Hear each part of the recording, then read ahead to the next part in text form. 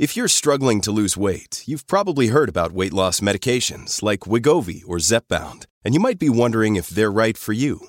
Meet PlushCare, a leading telehealth provider with doctors who are there for you day and night to partner with you in your weight loss journey. If you qualify, they can safely prescribe you medication from the comfort of your own home. To get started, visit plushcare.com/weightloss. That's plushcare.com/weightloss. plushcare.com/weightloss. Miss the show? No worries. We've got you covered. On Point and On the podcast. The Liberals said they're ready to turn on the spending taps. Well, geez, it's more like a fire hose. It's been gushing for months. Question is, does this spending make sense, and is it being done in the right places? We talked to a restaurant owner who eloquently points out the very unfair rules keeping them closed and the big stores open and freely spreading germs. And sure, follow the health advice, but we're not wrong to question these restrictions before we just roll over on our rights. Let's get talking.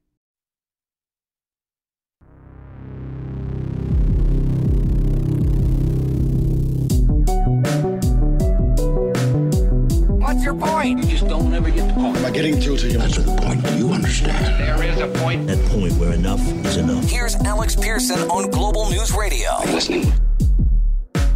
We know the winter ahead will be hard. For far too many families, it will be a winter of loneliness and grief. If you were expecting this fiscal update to give you the warm and fuzzies, oh, it will not. Alex Pearson with you on this Monday, November 3rd. Welcome to a new week. And on this Cyber Monday, it looks like the Trudeau government is going on a major spending spree of sorts. And look, this is the first time that we're getting a glimpse of our financial books in 18 months, which is unheard of. And it's a scary read. And it's not an actual budget, so it's not detailed, and nor can it be scrutinized because there is legislation in it that does need to get passed and passed fast if we're going to get help to those who are absolutely desperate. And if it's not passed, well, then we could be heading into an election, which wouldn't that be a fun way to spend the Christmas holidays? And a pandemic's no excuse for this. I mean, the provinces have all delivered budgets. Other G7 countries have delivered budgets. And with hundreds of billions flying out the door, I mean, if ever we needed transparency and scrutiny, it is now.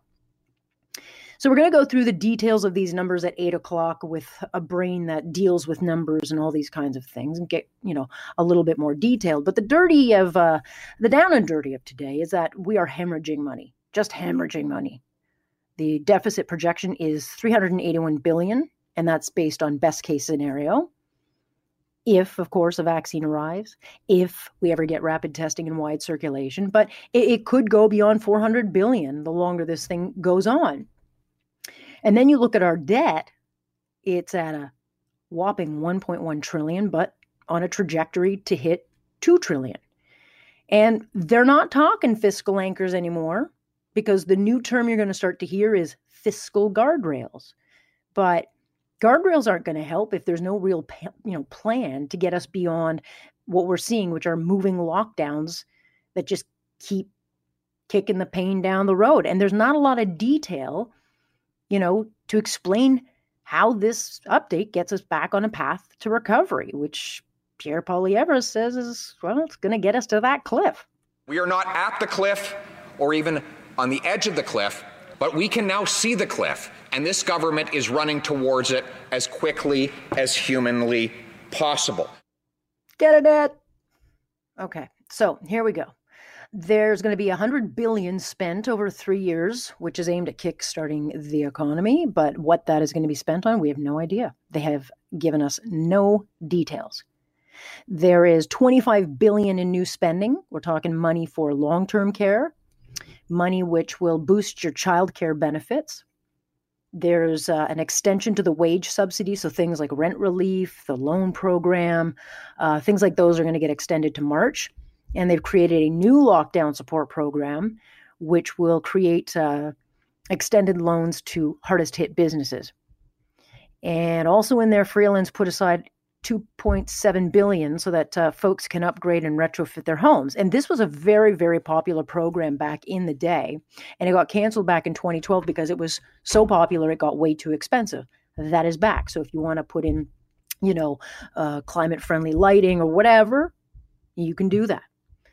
And for the hardest hit sectors, and I'll get some clarity on this at 8 o'clock, things like tourism, hospitality, hotel, arts, entertainment, they'll be given access to government-backed loans with below-market interest rates.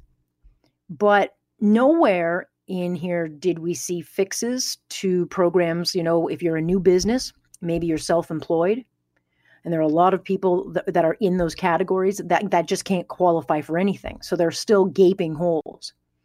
And they're also keeping in place a tax that comes into play in the new year, which drives up payroll taxes, your CPP. And this is going to really hurt not just businesses, but it's going to take more of your paycheck. And so I'm not sure why they wouldn't cancel that. But most businesses that you talk to forced into these lockdowns have said, look, I don't need a loan. It's not helping. It's going to buy me a few months, but it's just adding to the growing debt. And so there are lots of Band-Aids here for businesses. But as Aaron O'Toole points out, it's not going to help really those in need. If this government spent half as much time meeting with real Canadians, small business owners, than they spend on photo ops, they would know that workers, small business owners, are asking for clarity. Canadians in a pandemic aren't asking them to ban single-use plastics. They're asking for details on when the vaccine gets here, how it's being distributed, how it's being preserved at -70. How can they save their aging parents from a senior's home or a hospital bed? This Prime Minister needs to get his priorities straight. There was nothing on pharmacare, which surprised me. There was nothing on national childcare, which surprised me. But they did announce so $20 million will be spent to study the issue. The hell do we need a study for? We don't need a study. That's not going to help parents. It's not going to help women who are told are having to quit jobs to be home during these lockdowns with kids. I mean, the last thing parents need right now is a study. They need clarity. They need a plan. They're going to be slapping HST and GST on the tech giants, things like Amazon, Prime, Disney, Netflix, all the things that got us through, or many of you, through the pandemic. But it sounds great, but that cost is going to get passed on to us, the consumers. So I'm not sure how that helps. And look, it pains me to say this, but we do need to spend now. We have to spend now to spare the losses later. But I look at these numbers and they're vague. And Main Street's dying. Main Street's dying and the middle class just being pummeled here. And the longer this thing goes on, the deeper we get buried. And we can't count on a vaccine coming immediately. It's months away, which is going to mean more restrictions, more waves, more loss. And the spending, what we heard today is so short on detail, it's really hard to see how it's going to help with an actual recovery. And as Jagmeet Singh points out, those in the hardest hit sectors, they needed help months ago. It's not here. I was hoping that it would be different, but really the three key things that we pointed out earlier, none of those have been addressed. We see a Liberal government that is not willing to ask the wealthiest to pay their fair share. They have not really taken any concrete steps to look at revenue sources from the pandemic profiteers, the excess profits made during this pandemic, nor a tax on wealth. They're in fact not even willing to really put in place any real tax measure on the web giants, those who are making massive, if not record profits off the backs of people in our country, continue to pay virtually no tax in our country. And nothing that the Liberal government has done has really changed that. They have not put in place the help to sectors that are in need. I think about the aerospace and workers of the airline industries, workers in the tourist sectors. The workers of the hardest hit sectors can't count on any help, nor is that help that's being proposed, the small gestures being proposed, nor are those gestures even tied directly to jobs. So for all the billions announced, we're not really getting value for money. And the economic carnage is coming. You can't see it quite yet. And when it comes, it's going to forever change our main streets, our communities. And you can't put a dollar value on those kinds of losses. When you look at the CFIB, I mean, their data shows 160,000 small businesses are going to be lost to this crisis, but it's pretty sobering when you realize that data was collected before a second lockdown. So we'll get new numbers, but the losses are going to be pretty extraordinary. And it's not that they want help. They're desperate for it. They need it. And there's a big difference. What businesses want is clarity. They want stability. They want to be able to open their doors. They want to be able to compete and earn money at the most important time of year. What they want is, basically to protect the decades of hard work that has now been erased by a pandemic that they didn't cause and are being crushed by such unfair rules that make no sense and in no way will actually keep us safe. And what help did they get today? A whole bunch of Band-Aids that once ripped off are just going to hurt like hell. And this is a confidence motion. So these measures need to be voted on, and we'll learn more in the coming days, but it doesn't sound like Jagmeet Singh is very happy about it. Will he support it?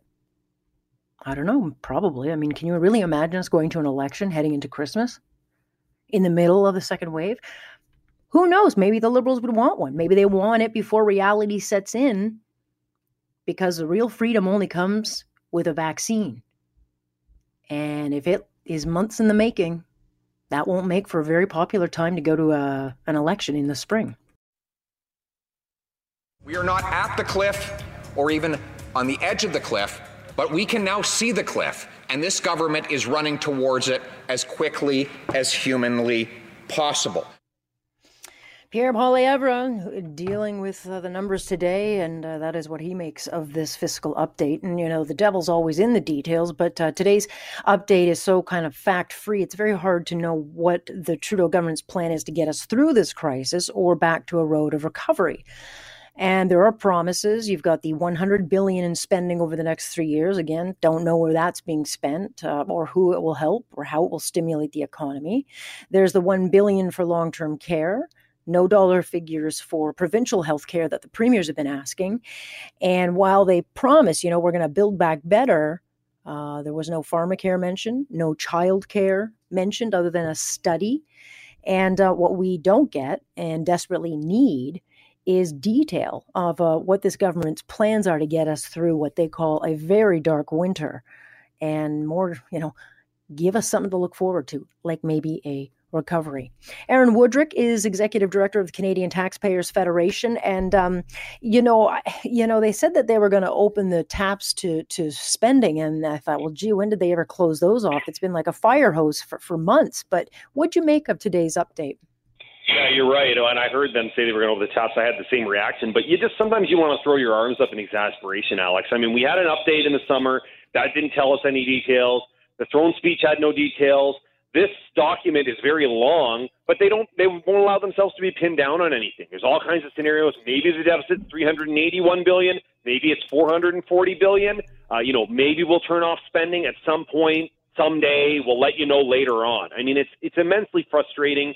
They talk out of both sides of their mouths. They say things like, well, we're going to put in some fiscal guardrails when things get better. Well, Alex, the whole point of guardrails is if there's a cliff there to keep you from going off the cliff. If you wait till you get down from the mountain, that's not the time to put in guardrails. So this whole exercise was just extremely exasperating. Well, it is, because I think right now, if we can find any kind of stability, especially for the middle class and for the small business owners who are taking the biggest hit here, certainly the private sector, give them something to go on. And what was missing, if we're going to spend this kind of money, and I'm not suggesting we shouldn't be, as much as that pains me, I mean, we have to spend it, but make sure it's value for spending. In other words, if you're going to help out small businesses, give them some money instead of crafting this policy which makes them carry more debt and more burden. If they're going to be locked down, make them whole, but come up with some kind of spending that makes sense and brings stability. Yeah, and there is stuff in here that's not terribly objectionable. I mean, they've targeted groups and businesses that have been impacted, and everybody understands that. I don't think that's what anyone is criticizing. It's things like the fact that the minister says, they're going to embark on a stimulus plan that could be $100 billion, but she doesn't know what they're going to spend it on. And get this, they're only going to start doing that after the economy starts to recover, which kind of defeats the point, don't you think? If you're going to spend to stimulate, why would you wait until the economy is recovering? And why would you commit to spending an amount before you know what you actually need to spend on? Yeah, I mean, this was a government that ran on running small deficits for 3 years, and then they'd balance the books, and then it blew their brains out in spending. And I mean, just before this pandemic hit, I mean, the government was running a $27 billion deficit, and that was considered shocking. Compared to the numbers that we're seeing today, that pales. I mean, that's nothing. But, you know, the easy things that they could have done, I mean, they could have gotten rid of this tax, the CPP expansion, which is coming in the new year. It's going to drive up a lot of business costs, certainly for payroll, and it's also going to cost more for everyday people's paychecks. And so I don't understand why they wouldn't have put that on hold. Yeah, and I don't understand why there's not a single thing we could find in that document where they actually thought they could save money. I mean, set aside all the pandemic spending and all the emergency spending. Even before that, there's still $350 billion in spending, and they couldn't find a dollar to save in all of that. I mean, this is extremely outrageous for most Canadians who work in the private sector, who've had to make do with less. You know, they've cut jobs, they've lost their business, but government can't find anything anywhere in the entire government to save money on. It's just not believable. Yeah, and then they bring in this tax, which will sound great on the surface because you're going after big tech, but big tech's going to throw it onto the consumers. So if we're stuck in our house watching Netflix or Disney Plus or Amazon Prime, any of these things, all of that gets more expensive for the consumers. The big tech companies don't suffer for it. No, it was really weird watching some of these groups cheering that, they're finally going after big tech. Well, it's not big tech that's paying the sales tax on your Netflix subscription. It's you and me and everybody else. So Congratulations, you've just nailed Canadians with a cost, which, by the way, the Prime Minister himself had said as recently as August that the last thing Canadians need right now is higher costs. Yeah, I mean, I was surprised. I mean, there was nothing in there on pharmacare. There was nothing in there on daycare other than a study, which I think is the stupidest thing because no one needs a study right now. They need childcare. But there was those big, bold promises were not in there, which I guess I should feel relieved over. But again, it's just, it doesn't give you any sense of where are they going because they released their throne speech in the fall, and this should have given us some kind of idea of their building back better. This doesn't explain any of that. You're absolutely right. And if there's one good news thing in this update, it was that they did resist the temptation to sort of blow the bank on some of these things that had nothing to do with the pandemic. Yeah. And, speaking of childcare specifically, I got 3 kids, Alex. I've put them all through childcare. I'm fully aware that it's not cheap. But this is also something it's provincial jurisdiction, clearly. And if the government couldn't afford this when the deficit was only $19 billion, it's really hard to start making the argument that they can splash out on a national program like that when the deficit is now, $380 billion. Now, the pushback will be, we of course have to spend and, you don't want to be the person pushing back saying, no, we can't spend right now. It's not the time to talk about recovery. But at some point, we do have to, talk about recovery. And recovery can come in different ways. A vaccine, B, rapid testing, C, giving us some kind of indication of a plan how to live with this thing if it's going to be around for 8 to 12 months. I mean, we can't just keep locking things down. Yeah, and I think, the measures in this fiscal update that dealt with basically treading water, again, I don't think many people object to those. It's where the government starts to lock itself into A, permanent spending, or B, spending plans on stimulus that they haven't even figured out what they're going to spend on. I mean, for goodness sake, if you need to spend on something, figure out what it is. You don't go the other way. You don't say, I'm just going to come up with a number and then figure out some things to spend that money on. Right. And so, there is a chance. I mean, this has to be voted on, and there is a very good chance we could have a government that falls. Maybe they want to put the poison pills in now, bring the government down, as unbelievable as it would seem in a second wave and right before Christmas. But if they go to an election in the spring, the Liberal government risks going in when there's no vaccine. And if that goes wrong, they will be diminished. So anything can happen with this thing. It can. It was actually surreal to see the NDP come out. And they actually called this, believe it or not, Alex, they called it an austerity. Yeah, I know. How can you? It's literally the deficit is 20 times larger than the last one, but apparently that's what austerity is. Yeah, well, but again, Jagmeet Singh has been critical before. Will he actually put his money where his mouth is on this?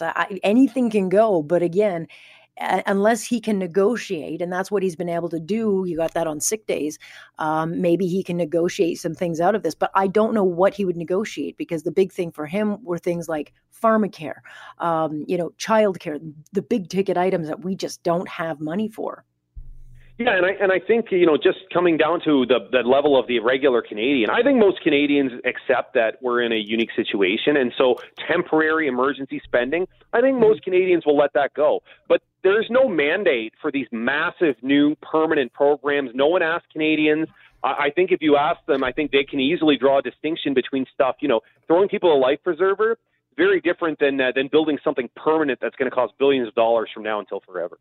Right. I mean, but they did put that very popular program of upgrades, and, that's a lot of money for people to be able to put into their house. And that's what people are spending money on, is upgrading their house. And that is something that was canceled in 2012 because it got too expensive, but they've put that back in there.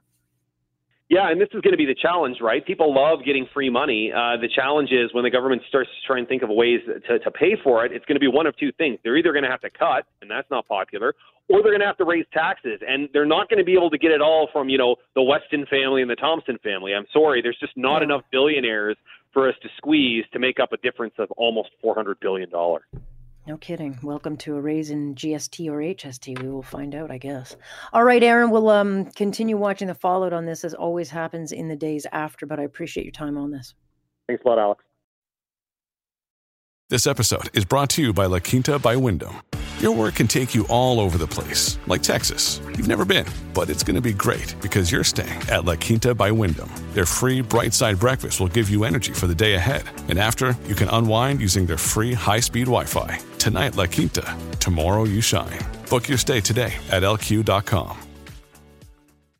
Hey, it's Ryan Reynolds, and I'm here with Keith, co-star of my upcoming film, If, only in theaters May 17th. Do you want to tell people the big news? All right, I'll do it. Sign up now and you'll get unlimited for $15 a month and 6 months of Paramount Plus Essential Plan on us. MintMobile.com/switch. Upfront payment of $45 equivalent to $15 per month. Unlimited over 40 gigabytes per month. Face lower speeds. Videos at 480p. Active Mint customers by 531.24 get 6 months of Paramount Plus Essential Plan. Auto renews after 6 months. Offer ends May 31st, 2024. Separate Paramount Plus registration required. Terms and conditions apply if rated PG. I wanted to read you something that came to my Twitter feed over the weekend, and I reposted it because I thought it was so eloquent and pretty much sums up just how unfair and nonsensical these shutdowns have been. And I can't say it better than the person who wrote it, so I'll just read what they wrote. As I walk into the grocery store with 30 other people at the same time, I think about my restaurant, which allows parties of 6 total and meticulously spaces out reservations by 10 minutes, ensuring guests that aren't from the same party don't arrive at the same time. As I take a cart that's just been handled and sanitized, I think about my restaurant, which invested thousands of dollars on ink and paper to print disposable menus to ensure no 2 guests touch the same menu. As I walk over to the produce aisle with 15 to 20 other people around me, I'm reminded of the strict no mingling, no walking around the restaurant other than to use washrooms or enter-exit policy we have in place, and the 6 feet distance between tables, which has cut our capacity in half. As I watch the woman next to me pick up apples with her hand, check them closely, and then put it back on the open pile and repeat this until she finds the perfect apples, the same thing that all the other people that day who want an apple will then do and then put those apples into their mouths, I think of the 2-step sanitation process in place at my restaurant for all cutlery and dishes and glassware in between every single guest, and the sanitation of every surface guests touch, tables, chairs, salt and pepper shakers. As I watch the man in the next aisle over ignore or not notice the directional errors on the ground, I think about my restaurant and the constant redirecting our staff codes does of guests by locking certain doors, blocking areas off, and the work my team does to simply not allow guests to walk where they're not supposed to. As I walk down the cereal aisle, I see a person with their mask off so they can talk on the phone, and I'm reminded of my restaurant where our masking policy has lost us so much business we will not allow guests who don't cover their nose and mouth and chin while not sitting at their designated seat as per the bylaw in place of our region. As I check out the cashier, I use my debit card to pay, and I see the plastic film covering the terminal. It wasn't sanitized after the person before me used it. I'm reminded of the sanitizer used at the debit terminals in between each guest every time at my restaurant. As I stand at a crowded exit trying to leave, I'm reminded of the detailed contract tracing in place at my restaurant that records the name, phone number, table number, arrival, and exit time, as well as the server and section the guest sat in that is in place in my restaurant. Not one of those pieces of information was taken from any customer here. As I get into my car and watch all those people leave the store, I wonder which person will visit my establishment after contracting COVID at this grocery store, and I wonder why on earth my restaurant will be blamed as the source. Restaurants are being targeted as the source of COVID infection because we're one of the only industries required to provide contact tracing. Someone with COVID could have gone to Costco, Home Depot, Walmart, the mall food court, any grocery store, yet it's the restaurant that took their detailed info that will be forced to close and deemed responsible for the infection. You blame restaurants for the spread after thousands of dollars invested in equipment, training, and stricter policies than everywhere else. Prove it. Scott Fraser is the head fire starter of Hogtown Smoke. And Scott, I couldn't say it better myself, so I thought I would just read what you guys wrote because it sums up perfectly what I think the frustration you and others in the small business sector are sharing right now. Hi, thanks for having us. Yeah, I appreciate it. Full transparency, I can't take credit for all the words that was posted by my partner, Glenn, but it mirrors everything we see every day going through this process since last March. And it's getting frustrating. And we go through all these hoops because we know we have to and we know we should, to invest in technologies. And like it was mentioned, we started with printing out menus every day to going contactless with technology, to going to QR codes, to now you can actually order on your phone and pay your bill on the phone so you don't have to touch anybody. You don't have to communicate with a waitress anymore. You can actually order on your phone and it goes straight into the POS. All of this is our part in the restaurant industry as a whole's part in trying to do what we have to do to get this COVID thing under control. And it just gets very frustrating when it seems to be we're the ones pointed out as the cause or a good chunk of the cause, when clearly common sense just tells you it's not. And then this week, it's just been brought to the forefront with, especially if you happen to own a barbecue restaurant like us, is, Adam got to the point, Adam says that he lost, I think he just lost his will to kind of just bite your tongue and not say anything. Yeah, I mean, I don't think he speaks for all small businesses. I understand the fight. No. I just think he became the magnet for every anti-lockdown, anti-masker. And it doesn't speak for all businesses because most businesses are, in fact, doing everything they can. Nail salons, barbers, because they're held to a different account when it comes to, I mean, anytime you even open one of these places, you're already, the bar is set pretty high on cleanliness and things you have to go through with training. And so it very much at this point of the pandemic, as we hit this second wave, that we are very much picking winners and losers because we're not in this together. Right. I mean, we've taken it. What was frustrating? Restaurants, we're health inspected upside down and backwards. We were taking temperatures at the door before temperatures were. I don't even think we're supposed to or have to take temperatures, but we did because we thought it was an essential thing to do. What was frustrating for us is we're going along this road. We're doing everything we can do. They gave us these Cafe TO patios, which were great and helped us out. And then all of a sudden we lose those. So we start investing money and time in we have a rear patio. We put in big heaters. We started getting structures to keep the snow out. And then all of a sudden we get told now we're back down under another shutdown. Yet I can go, why can I go to Walmart and buy my groceries and then slip over and buy a 60-inch TV, some Halloween candy that's left over, and a Christmas tree. Clearly not essential versus essential. And all I want as a small business owner, and I know most small business owners, we just want it to be equal. Yeah. Come up. Well, you want to survive. I mean, so when you hear the changes today, the update fiscally, I mean, they've extended some programs. I mean, are you guys going to survive? You guys are a pretty known name in the city of Toronto. Are you going to survive this? Well, I'll tell you, we lost our 300-seat restaurant within the first 5 weeks of COVID. Mm-hmm. Luckily, we had the original one in the Beaches that had the ability to scale back. Yeah, I think we'll survive. Rent subsidies in, but we haven't seen it yet. And it's not the most easy process to get the money. The forms are fairly complicated. The calculations are very complicated. Would we be here if it wasn't for what the government's done up till now? No, we'd be done. I have a fantastic landlord in the beach. But what I've lost is 100 employees over the course of a year.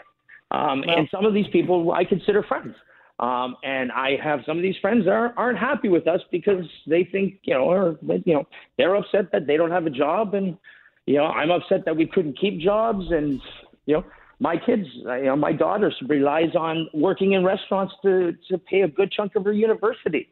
Me and her mother are in a situation now where's that money going to come from? Well, businesses are people, and it's ironic that the government that shut you down is the only one that can save you. But even that has been done at a glacial pace. I'm running up against the clock. I'm hoping that we'll have you on again, but I really want people to understand what the core of this issue is for small businesses. Yeah, we want to survive. We just want, we need it to be not even a completely even playing field, just make the playing field similar. I understand Walmart plays a lot of money in rent and whatever, but it can't be too hard for them to close off a section if it's too hard for me to close off my whole restaurant. Understood, Scott. We'll continue following your journey. It is Hogtown Smoke. Give them a call, get your takeout, support the small businesses, and I wish you the very, very best of luck, Scott. And I thank you so much for your time. Thank you so much. I appreciate it. Bye-bye. Thank you. Scott Fraser. And again, that post, I kind of think it just summed it up better than I could ever write. That is the face of business. It's not bricks and mortar. Good to have you on this Monday night. And while Adam Skelly becomes a poster child of sorts for small businesses fighting back, he hardly speaks for the very real issues, facing small businesses, or I think the very real rights that are being taken away from us. And like him or not, he's got every right to push back and question restrictions that in some cases make sense, but in a lot of cases are simply nonsensical. Very much authoritarian. And while elected officials and some medical experts tell us, we have to do these things, Canadians have every right to question what we're being told to do, because if we don't, we risk losing rights in the long run that will make Canada anything but a free country. Christine Van Geyn is a litigation director at the Canadian Constitution Foundation and joins us now. Good to have you, Christine. Thanks for having me on. Whenever we go into one of these situations, and we really haven't been in one of these situations, I mean, the last time I think we had civil liberties kind of trampled all over would be, I think, during G20. On a mass scale, I mean, how many rights do we generally lose in situations like this? So I would say that this is probably the biggest infringement on our civil liberties since maybe the War Measures Act. There are massive restrictions on a number of rights. So, for example, gathering restrictions are implicating our right to freedom of assembly. Mandatory masks touch on our liberty rights, although I would say that it's a minimal impairment on our liberty rights. Travel restrictions impair our mobility rights. Police are doing unauthorized searches in our health records. That was a big story on the front page of the Toronto Star a few weeks ago. Freedom of religion is being infringed by the limits on churches. Freedom of expression by the closing of theaters. I mean, there's so many rights that are being touched upon by government action right now. And I think it's a really crucial time for people to stand up and say, hey, these rights are fundamental and they matter and they can only be restricted in the most severe circumstances. Show us the evidence. Right. And I think that's, why we're seeing so many things like that. Hair businesses, restaurants, small businesses pushing back saying, you're shutting us down. We have no way to earn a keep or pay our bills. The bills keep coming due. And you're blaming us for something without, any data or proof to back that up. I understand why we're starting to see more businesses push back. I mean, they're losing everything and the government doesn't have to justify the actions. Yeah, I would draw a distinction because business closures are not are a little bit complicated. They don't directly engage our charter rights because our charter doesn't enshrine a right to engage in business or economic activity, although it is a long-established common law right, and it's subject already to extensive regulation. So when we talk about businesses being closed, I think that it's actually more the rights of freedom of association and assembly of patrons that are engaged rather than business owners. But from a public policy point of view, it certainly is troubling that these closures have a huge problem of being arbitrary. I mean, my local bookstore up the street that I like to go to, I mean, I think you'd be hard pressed to see if there were 20 people in the store throughout the entire day. And they've been ordered to close, let alone 20 people at a time. Like they have, this store is like so small that it usually has no one in it. And if they have someone in it, it's probably one person, but they've been ordered to close. And all the evidence that we've seen on community spread, which is, last week the government did release a few details of that. There was really almost no spread in retail stores. So why are retail stores being forced to close? The public won't support rules that are arbitrary and make no sense, charter arguments aside. Albeit Canadians are very polite. We tend to do what we're asked to do, and we did it in the spring. Everyone just played their part. It's getting very much harder now that we're seeing, the collateral damage, which is actual real economic destruction for millions of people across this country. Yeah, I mean, this is a death sentence for a lot of small businesses who do a huge amount of their business at the end of the year. It's taking someone's livelihood away, taking someone's business that they have spent, years or their life building. And, I think that COVID is a real problem, and I think that the government should be taking measures to deal with it. The measures just need to make sense. They cannot be arbitrary, and the government has the onus of showing us the evidence and showing us that the infringements that they're asking to make on our rights are justified infringements based on the evidence. And I think right now in this second lockdown, it's very arbitrary, and that's why people are objecting to it. Yeah, and there's a growing divide where you've got people who support. I mean, the stats kind of still surprise me, where you've got 76% still support these lockdown measures, and I think, well, who are they asking? Because if you're in the private sector and you own a business that's affected, there's no way you support such draconian, kind of authoritative shutdowns. But when we see people protesting, it's easy to turn your nose up at them and kind of just dismiss them. But there are real reasons why we should challenge some of the things that we're being asked to do, because, we always say we're a free country. Well, we're not if we give it all up. No, and we are entitled to the information that the government is relying on when making these decisions. And I think that there's been a big information problem. Look, I think a lot of people who kind of are in this range of reasonableness are saying, I believe that COVID is a problem, and I believe that the government can take some measures to respond to it. But these measures are not striking the right balance. Ontario is not the only one who has a problem. I mean, look at what's happening in Manitoba, where they've had aisle by aisle closure, where some retailers can remain open, but they need to put up tape across the toy aisle, because apparently COVID lurks among Pokemon cards, but not milk and eggs. So, I mean, it's you have to know that decision is not based in science. It's based on a desire to, create an even playing field between big and small retailers. Well, the government's asking for these impairments on our rights on the basis of a public health rationale, not an economic rationale. So this type of restriction is totally not justifiable in my view. Right. And then you have people who start to question, how much of these policies being driven by data, or how much of it's being driven by polling, or politicians or lobbyists, which is even worse, is that, who is going to be chosen as the winner and the loser, and for what reason? Because once you've lost the trust of the people, they just won't buy into these health measures at all. And they'll say, to hell with it, I'll do whatever I want. Yeah, I mean, the small bookstore up the street from me that I was talking about earlier, I mean, why does it need to be closed when I go into Costco, I can buy books in Costco, but it's rammed full of people with a huge line. I know that they have a capacity restriction, but it's still busy in there. I would actually probably be less at risk to COVID if I just went into my little bookstore up the street. But the government has shut them. It's completely arbitrary. arbitrary, and it's just going to continue to get worse, I think, with the pushback as people really start to suffer because of the costs of it to them. Christine, we'll continue the conversation. I appreciate your time on this. Yeah, thanks for having me on. There you go.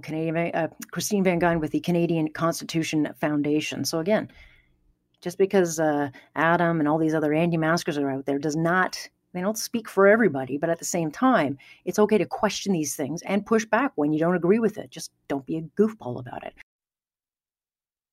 Welcome back on this Monday. We've been looking into the devastation we've seen in long-term care homes this year, and it has a lot of people, rethinking how they want to spend their golden years. Global's Sandy Salerno looked into what Canadians are doing to avoid putting their loved ones in a nursing home and how to give people what they want the most, which is to age at home. In Ontario, they've made some extremely troubling observations about several long-term care facilities in which they've been serving. Forceful feeding observed by staff causing audible choking and aspiration. Patients observed crying for help with staff not responding for 30 minutes to over 2 hours. Not being cleaned. These are just standard operating procedures to clean someone. When you feed them, you lift them up. I'm not an expert in health, but I know when you feed someone, you lift them up and feed them. It's so disturbing. When I read this, it was hard to get through. It was the worst report, most heart-wrenching report I have ever read in my entire life, ever. With that troubling Canadian Armed Forces report made public and the mounting deaths we've seen in long-term care homes this year, it comes as no surprise a recent survey showed the majority of Canadians are thinking differently about putting their loved ones in a nursing home. I think what the survey really reaffirmed to us is how much people have really thought about their future options and their feelings around long-term care. Dr. Sanar Sinha carried out that study. He's the director of geriatrics at Sinai Health System and the University Health Network. I think where people kind of maybe didn't aspire to end up in a home, but for a variety of reasons, I think now they have actual clear reasons to say we have an underfunded long-term care system where the facilities aren't of great quality, that we're understaffing these places. So I think for a lot of people, this was a reality check.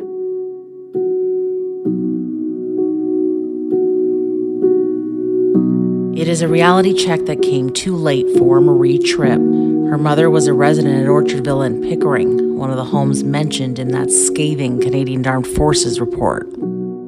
I wouldn't want to go through what my mother went through and what all other residents that have passed and are still there. The ones that are still there. My gosh. The last window visit she had with her mom came 5 weeks into lockdown. She tells me that's when she really knew her mother was being neglected. My mom was pretty much delirious, out of it, and it looked like she was dying. She had the call bell in her hand. Now, bear in mind, Mom didn't have the mental capacity to use the call bell the 2 years since she had her stroke. She found that and was trying to drink from the call bell. She was so dehydrated. Mary Walsh died 3 days later of COVID-19.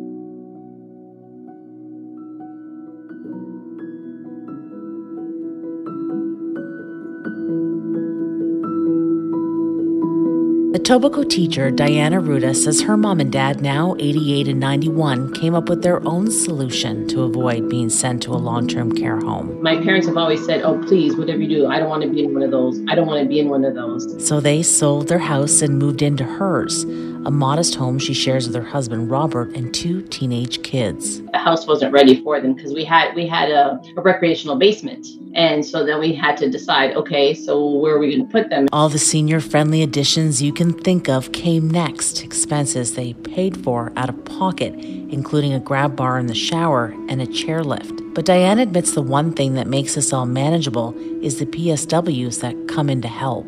On Mondays and Thursdays, they get another PSW that comes in and bathes them. And honestly, like my dad would be like, don't make any appointments, not Mondays and Thursdays. Like that's my bath day, like my shower day. So he looks forward to them and they're all his sweeties. Although it's not always easy, Diane knows she made the right choice. Because of this whole COVID thing, having reflected, it's like, oh my gosh, we have peace of mind that they're here with us and we can watch them and we're keeping them safe.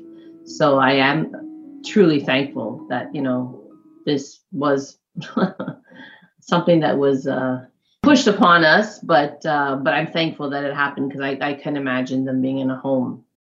Diane's husband, Robert, is grateful, too, that his older brother has been able to offer care for their mother. She's 89 and in the advanced stages of dementia. It's only possible, he says, because his brother was able to retire early. Unless we can have, if not 24-hour care, 12-hour care, we're not even having this conversation because my mom's already at a stage where she cannot be left alone. Is it even possible to get complex care away from a hospital, nursing home, or long-term care facility? We're infusing people, we're running central lines, we're running IV pumps, respiratory care, we're looking after people with chronic obstructive lung disease, there's peritoneal dialysis going on. It runs the gamut. Sue Vanderbent is the Chief Executive Officer of Home Care Ontario. She says home care workers are even capable of providing end-of-life care, but they're not funded by the government to do it for everybody. Home care only does about 6% of end-of-life care in the home right now. But in other countries, most people, many people, end their lives at home. Dr. Sanar Sinha has been pushing for an overhaul to the home and community care system for years. Across Canada right now, he tells me there are over 400,000 Canadians with unmet home care needs, and there are 40,000 people waiting to get a bed in long-term care. Those two things are not exclusive of each other. If you can't get enough care to support yourself to stay in your own home, well, where are you going to end up? You're either going to be living in a hospital for $750 a day, or you need to get into a nursing home as soon as possible. But imagine this, if you provide more home and community care that meets what people's needs are, then there'll be less people having to actually go into a nursing home in the first place. So other countries have figured this out. But when we have a system that grossly underfunds the home care we provide and, the nursing home care we provide, the results speak for themselves. And like Dr. Sinha, the Canadian Association for Retired People believes home care is what the government should be investing in. We should not be putting our people in large warehouses that end up being petri dishes for COVID and flu. That home care and community care is what we need. And when we did a survey of our CARP members, 95% said they'd rather stay in their own homes. Let's support that, make that happen, and not put them into these risky, huge buildings. For Marie Tripp, who no longer has trust in the system, thinking about her own future fills her with dread. A nursing home for her would be a last resort. I would sooner die with dignity at this point than I would to go into a home. Dignity, she says, is something her own mother didn't get. Instead, she got coldness, loneliness, starvation, and dehydration.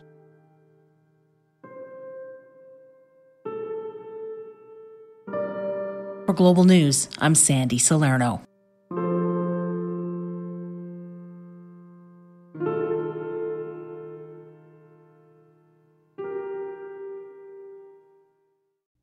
Tomorrow, we look into Care Gone Wrong. Our next installment, we explore what cultures are not using nursing homes and why.